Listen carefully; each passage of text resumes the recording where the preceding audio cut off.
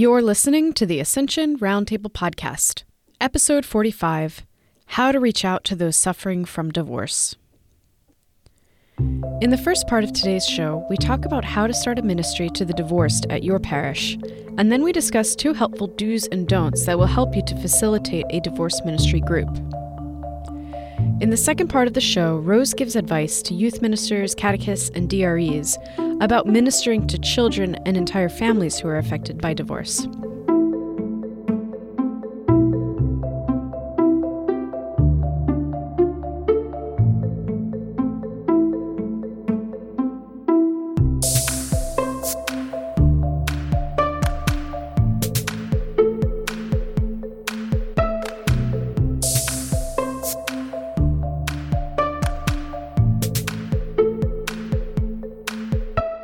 Hello, and welcome to the podcast. We are back today with Rose Sweet. Welcome, Rose. Good to be back, Marisa. Today we are talking about ministering to the divorced in a powerful way that is effective and holistic. And Rose has actually 25 years of ministry here to those who are separated, divorced, and remarried. And we actually recorded an earlier episode called The 4 Rules of Relationship. And Rose in that episode shared some general guidelines and things that we can learn from Christ when it comes to relating to other people. So if you haven't heard that episode, we encourage you to go back and take a listen. But you can listen to this episode without having heard that as well. So don't go away, listen to this one, and then go back. But Rose is going to share in this episode some of the top do's and don'ts that will help you to effectively reach the heart of those who are wounded by divorce, and to also help the whole family, because obviously we know that divorce is not just something that affects those who have been married and separated. It affects those children and even beyond that, entire families. So, Rose, it's so good to have you here, and we're so grateful to have your expertise in this. I'm so thrilled that you are actively promoting this program in parishes all, not just the country, but around the world now. I hear this is in 16 countries. It is. So it's great because this is a definite need in the church. So thank you for addressing it. You're welcome. We are just grateful that we have been able to work with you. Rose is actually the author and presenter of our program, Surviving Divorce, Hope and Healing for the Catholic Family. It actually has been recently revised and updated to include that help for the whole family. So if you haven't seen any of that new material, we encourage you to log on to ascensionpress.com. You can actually preview the new version of that program and see if it's something that would be helpful within your parish. So Rose, before we start talking about do's and don'ts of ministering to those wounded by divorce, I want to kind of ask you this question that's been on my mind, and I've spoken with some others about it. But this question of starting a divorce ministry in your parish. Divorce is something that there's such a stigma about it socially in general, but also especially within the Catholic Church. And so how do you begin a divorce ministry and build it so that it actually reaches and attracts those who need it most? Marisa, a lot of the people who could benefit from this program aren't in the pews. Maybe they haven't been to church for a long time, or they stopped going to church. They just are confused. Maybe it's been a long time and they've been in church. But what you need to do, the best way is get your pastor on board. Have him announce from the pulpit, or not announce, but invite. We know that divorce affects all of us in this church and in this parish. And it may have happened to you or your children or your friends, but there's help. And we have a new program starting. It doesn't matter how long it's been. It doesn't matter how embarrassed or ashamed you are. Whatever questions you have, we're here for you. So please pick up a flyer and let everybody in your family and your neighborhood know. So it can be that brief. But an invitation from Father does wonders. It's way better than a little ad in the bulletin on page 8 that says, new groups starting on Tuesday. A lot of people don't even see that. Right. But when Father invites, it's like Jesus inviting us to heaven. I love that analogy because he is the Christ figure, like you were saying earlier, and he's also a father figure. And so that's, I could see how that would be really helpful. Once somebody starts getting this program up and off the ground, they may have experienced this in their own life and have that personal experience, or they may just have a heart for this. You give in the Leader's Guide for the Surviving Divorce program, you have 10 do's and don'ts to help people navigate these kind of tricky conversations and these tricky interactions. Can you give us a few of those do's and don'ts? I will, but I'd like to address what you said just a minute ago, is that you don't have to have gone through divorce to run this program. Anger, guilt, grief, loneliness, fear, bitterness, unforgiveness, panic about the future. Don't we all experience that to some degree in our lives? So if you have a tender heart and you are faithful to the teachings of the church, you could be a good facilitator. We have people all over the country, deacons and their wives, even religious sisters, and a few priests, never been married or divorced. And they do a wonderful job. So our Leader Guide is loaded with good stuff. I mean, if you sat down and read this, you'd be like trained almost to get the group growing. And then I'm always available to help too. But let's talk about a couple of those do's and don'ts.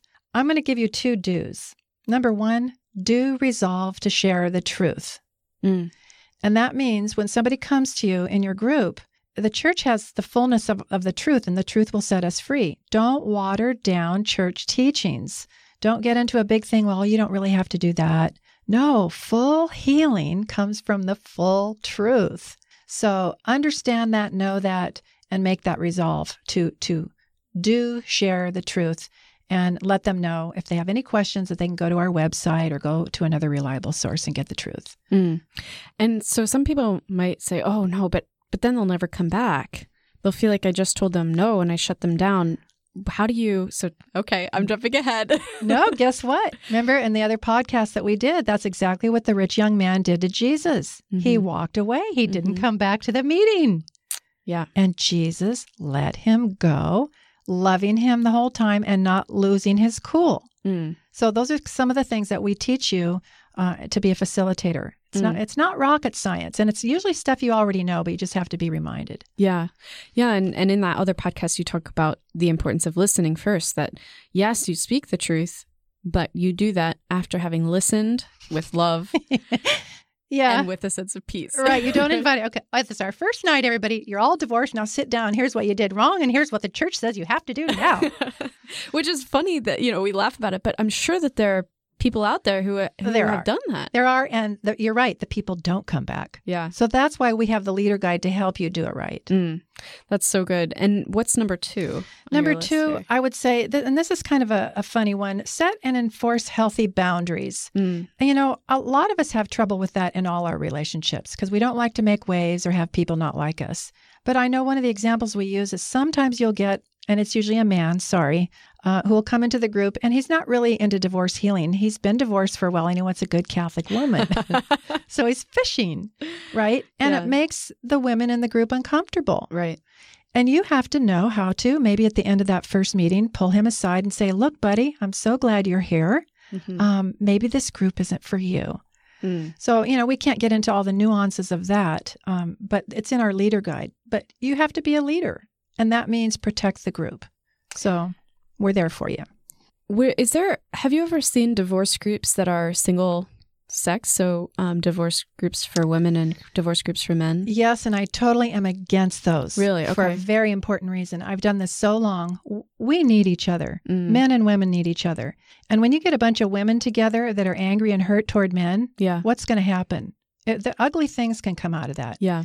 And when there is at least one other man in the room, there's a natural check and an openness. They hear his story and his pain and see his heart. Right. And there can be a softening of the women's hearts in that regard. Wow. Yeah. We really, really need each other. So don't separate the sexes. That's so good because I've never been involved with this, and I would think, oh, maybe that would make the women feel safer, but I can see how it would make them feel almost given a free pass to put down men as a whole because they've been so hurt. Right. And that's and vice versa. And it's understandable. It's understandable. You know what? If you do need to get together with your girlfriends or your therapist and, vent, great. But this group is not for that. This is for everybody to come and feel safe, including the men, Right. And for the men to be able to feel vulnerable too, I'm sure that must be something that's difficult to create that environment. But if you do, I mean, what an amazing opportunity for healing. You know, the way this is set up, it's very natural. And I've heard men say, you know what? I listened to you ladies for the last couple of weeks now. And I have to say, my wife has been telling me that for 30 years and I never listened. Wow. But I've listened to you and now I hear. Wow. But these miracles happen in these groups. I'm telling you, it's great stuff. So let's get into the don'ts. Okay. Okay. Don't assume too much personal responsibility for the people in your group. Again, we're helpers. We're ministers. We want to save and fix and love everybody and kiss their boo-boos. But we're not responsible ultimately for what they do, what they have done, or what they do in the future. We're just there to deliver the truth and to love them while we do it. And to give them the freedom, as Jesus did, to choose the good, true, and the beautiful or not, without condemnation. So Jesus didn't tell you to save those people because he already did. Yeah. He says, just help me get the truth to them and love them. Okay. And your next one? Okay. So our next don't worry about an apparent lack of success. So you advertise in the bulletin, Father did the invitation from the pulpit. You did this big rah, rah, rah, and one person shows up the first night. What do? You're there for that one person. For all 12 weeks? Yes. This has happened before, and miracles again have come out of that. And I always say, remember this. Jesus said, feed my sheep, not count my sheep. Right? Right. So there it is. Those are just a few of the do's and don'ts and a lot of other good stuff that we have in our leader guide for running this program. You won't be alone. And I always say, I'll pay you $100 if you have a question that we haven't already asked and answered in our leader guide. That is so good. I'm excited to come back from the break. We're going to take a quick break right now. But when we come back from the break, Rose, we didn't talk about this, but I'm going to ask you some questions about the family and helping families heal. And then also kind of connected to that, talking about the holiday season and some of the difficult situations that can come up as we head into these holiday seasons now. So stay with us and we'll be right back. Hey. Have you benefited from listening to these conversations? If so, and whether you've been enjoying the show from the start or you just discovered us today, it would mean the world to us if you would rate and review us on iTunes. If you're listening using the Apple Podcast app on your phone, you can do it right now. It takes less than a minute. And it'll help us get this podcast out there and support other good people such as yourselves who are strung out, burnout, and looking for a lifeline.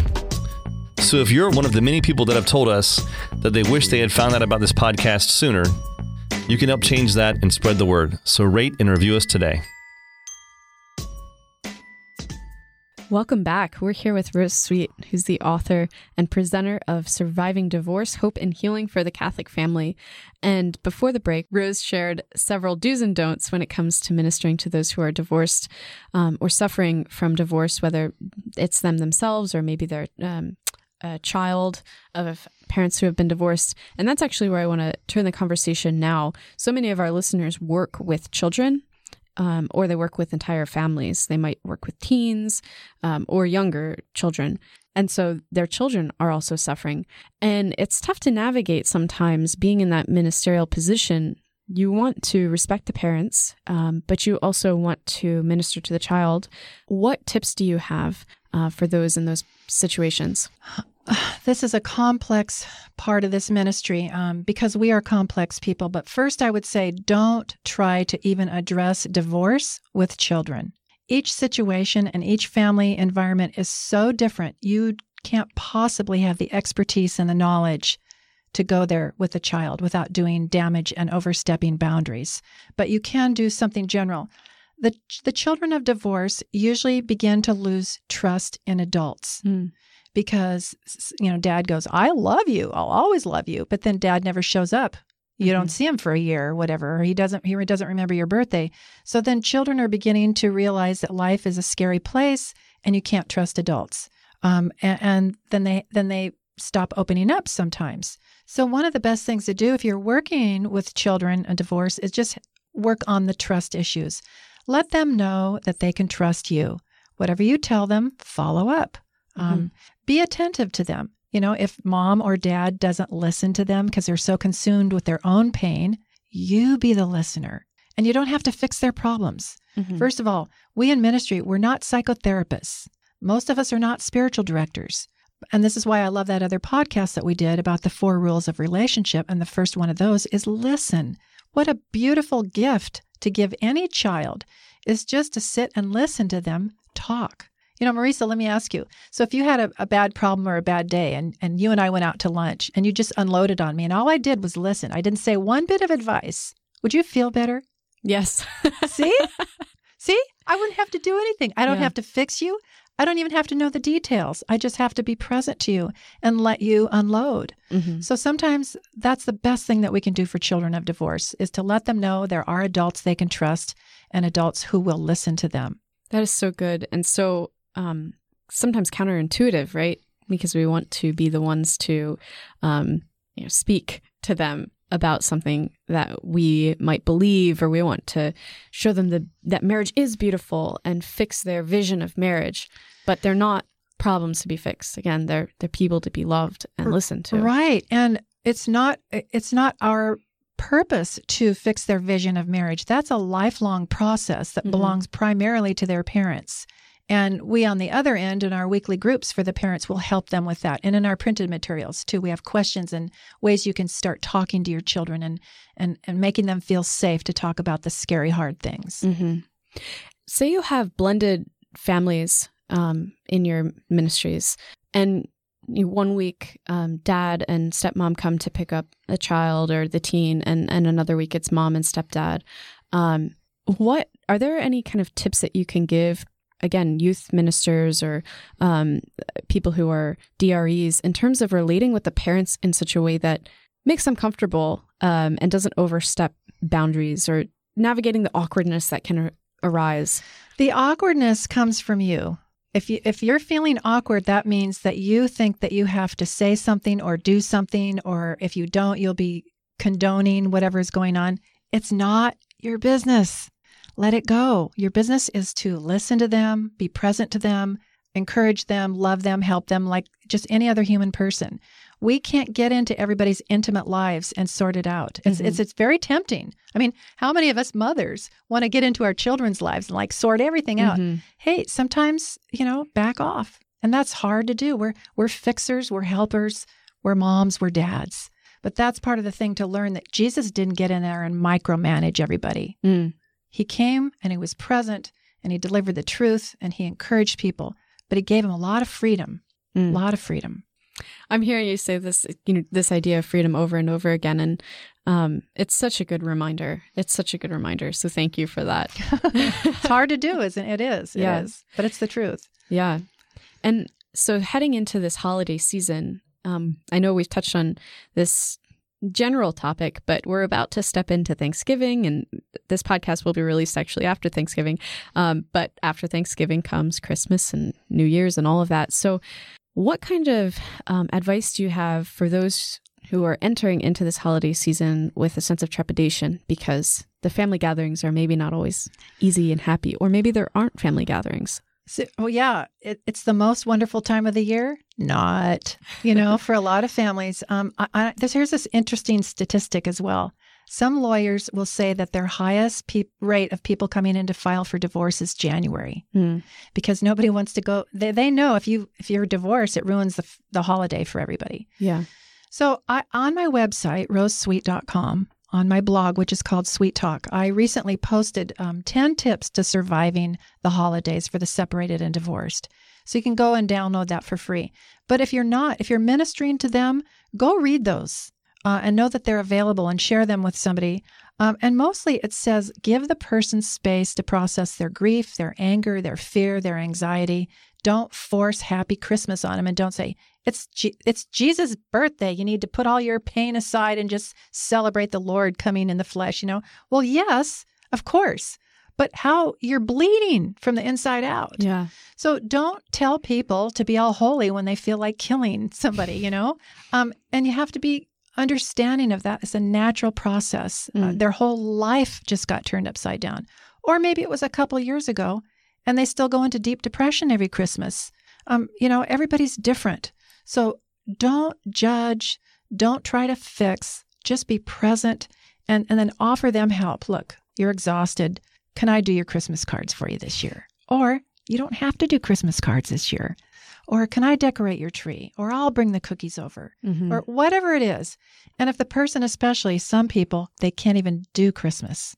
They have to just stay home and sleep it away. Wow. And that's okay. That's what they need. It's like maybe they're in a major car crash and, they're dying inside. Then the worst thing is after that comes New Year's and that midnight kiss and the champagne. Nobody's there now. And then you think you're getting back on your feet, and then comes Valentine's Day. See? So it's very, very difficult. But I've been through this. I understand it. I know the best thing for people who are going through this, and it's not to fix their problems. It's just to be present first and foremost. Yeah. Yeah. And it seems like there's so much, if you read Catholic blogs or Catholic news, people want to talk about this online and where it's safe and they don't have to interact with people. But that ministry of presence, that's where it seems like people all of a sudden disappear. And so it's so good to have that reminder that that's really what is important, to be that figure of Christ and to be listening and loving. Like you spoke about. Right. No, I love that. And that's what Jesus did with everybody. He listened to them. And we don't read in scripture where he said, "Oh, Peter, you shouldn't feel that way. Come on, get over it." There's no shame there. And there's no performance anxiety. It's just, I'm here. I get it. But what you want to do is not good for you. So let me help you. Let me help you go higher. Yeah. Oh, that's so good. If you are interested in finding out about these amazing resources that Rose has helped to develop, you can, again, find them at ascensionpress.com. And then you can also find all of this amazing writing by Rose at rosesweet.com. And I love the name of your blog, Sweet Talk. That's great. It is. Although sometimes it's not real sweet, because I do go into my rebuking mode every once in a while. So everybody needs a good balance of the sweet and the tart. The tart, I guess. Exactly. Well, Rose, it's been so good to have you here. Really enjoyed speaking with you. Yeah, me too, Marisa. I'm excited, again, to share this with our listeners because I know that so many of them, this touches everybody's life, and whether that be specifically within the parish boundaries or just in terms of best friends or extended family. So such good stuff. And we'll have to have you back again. Maybe speak about temperaments or... I'd love it. I'd love it. That would be fantastic. Well, God bless you in all you do in your ministry. And for our listeners, you can reach us at Ascension Roundtable at ascensionpress.com. If you have any success stories or any questions surrounding this topic, please write to us and we will share them on the show. It's so good to have this community of people who are serving the Lord and supporting each other. We are praying for you, and we encourage you to pray for all of your fellow listeners. And until next time, as Alan says, peace.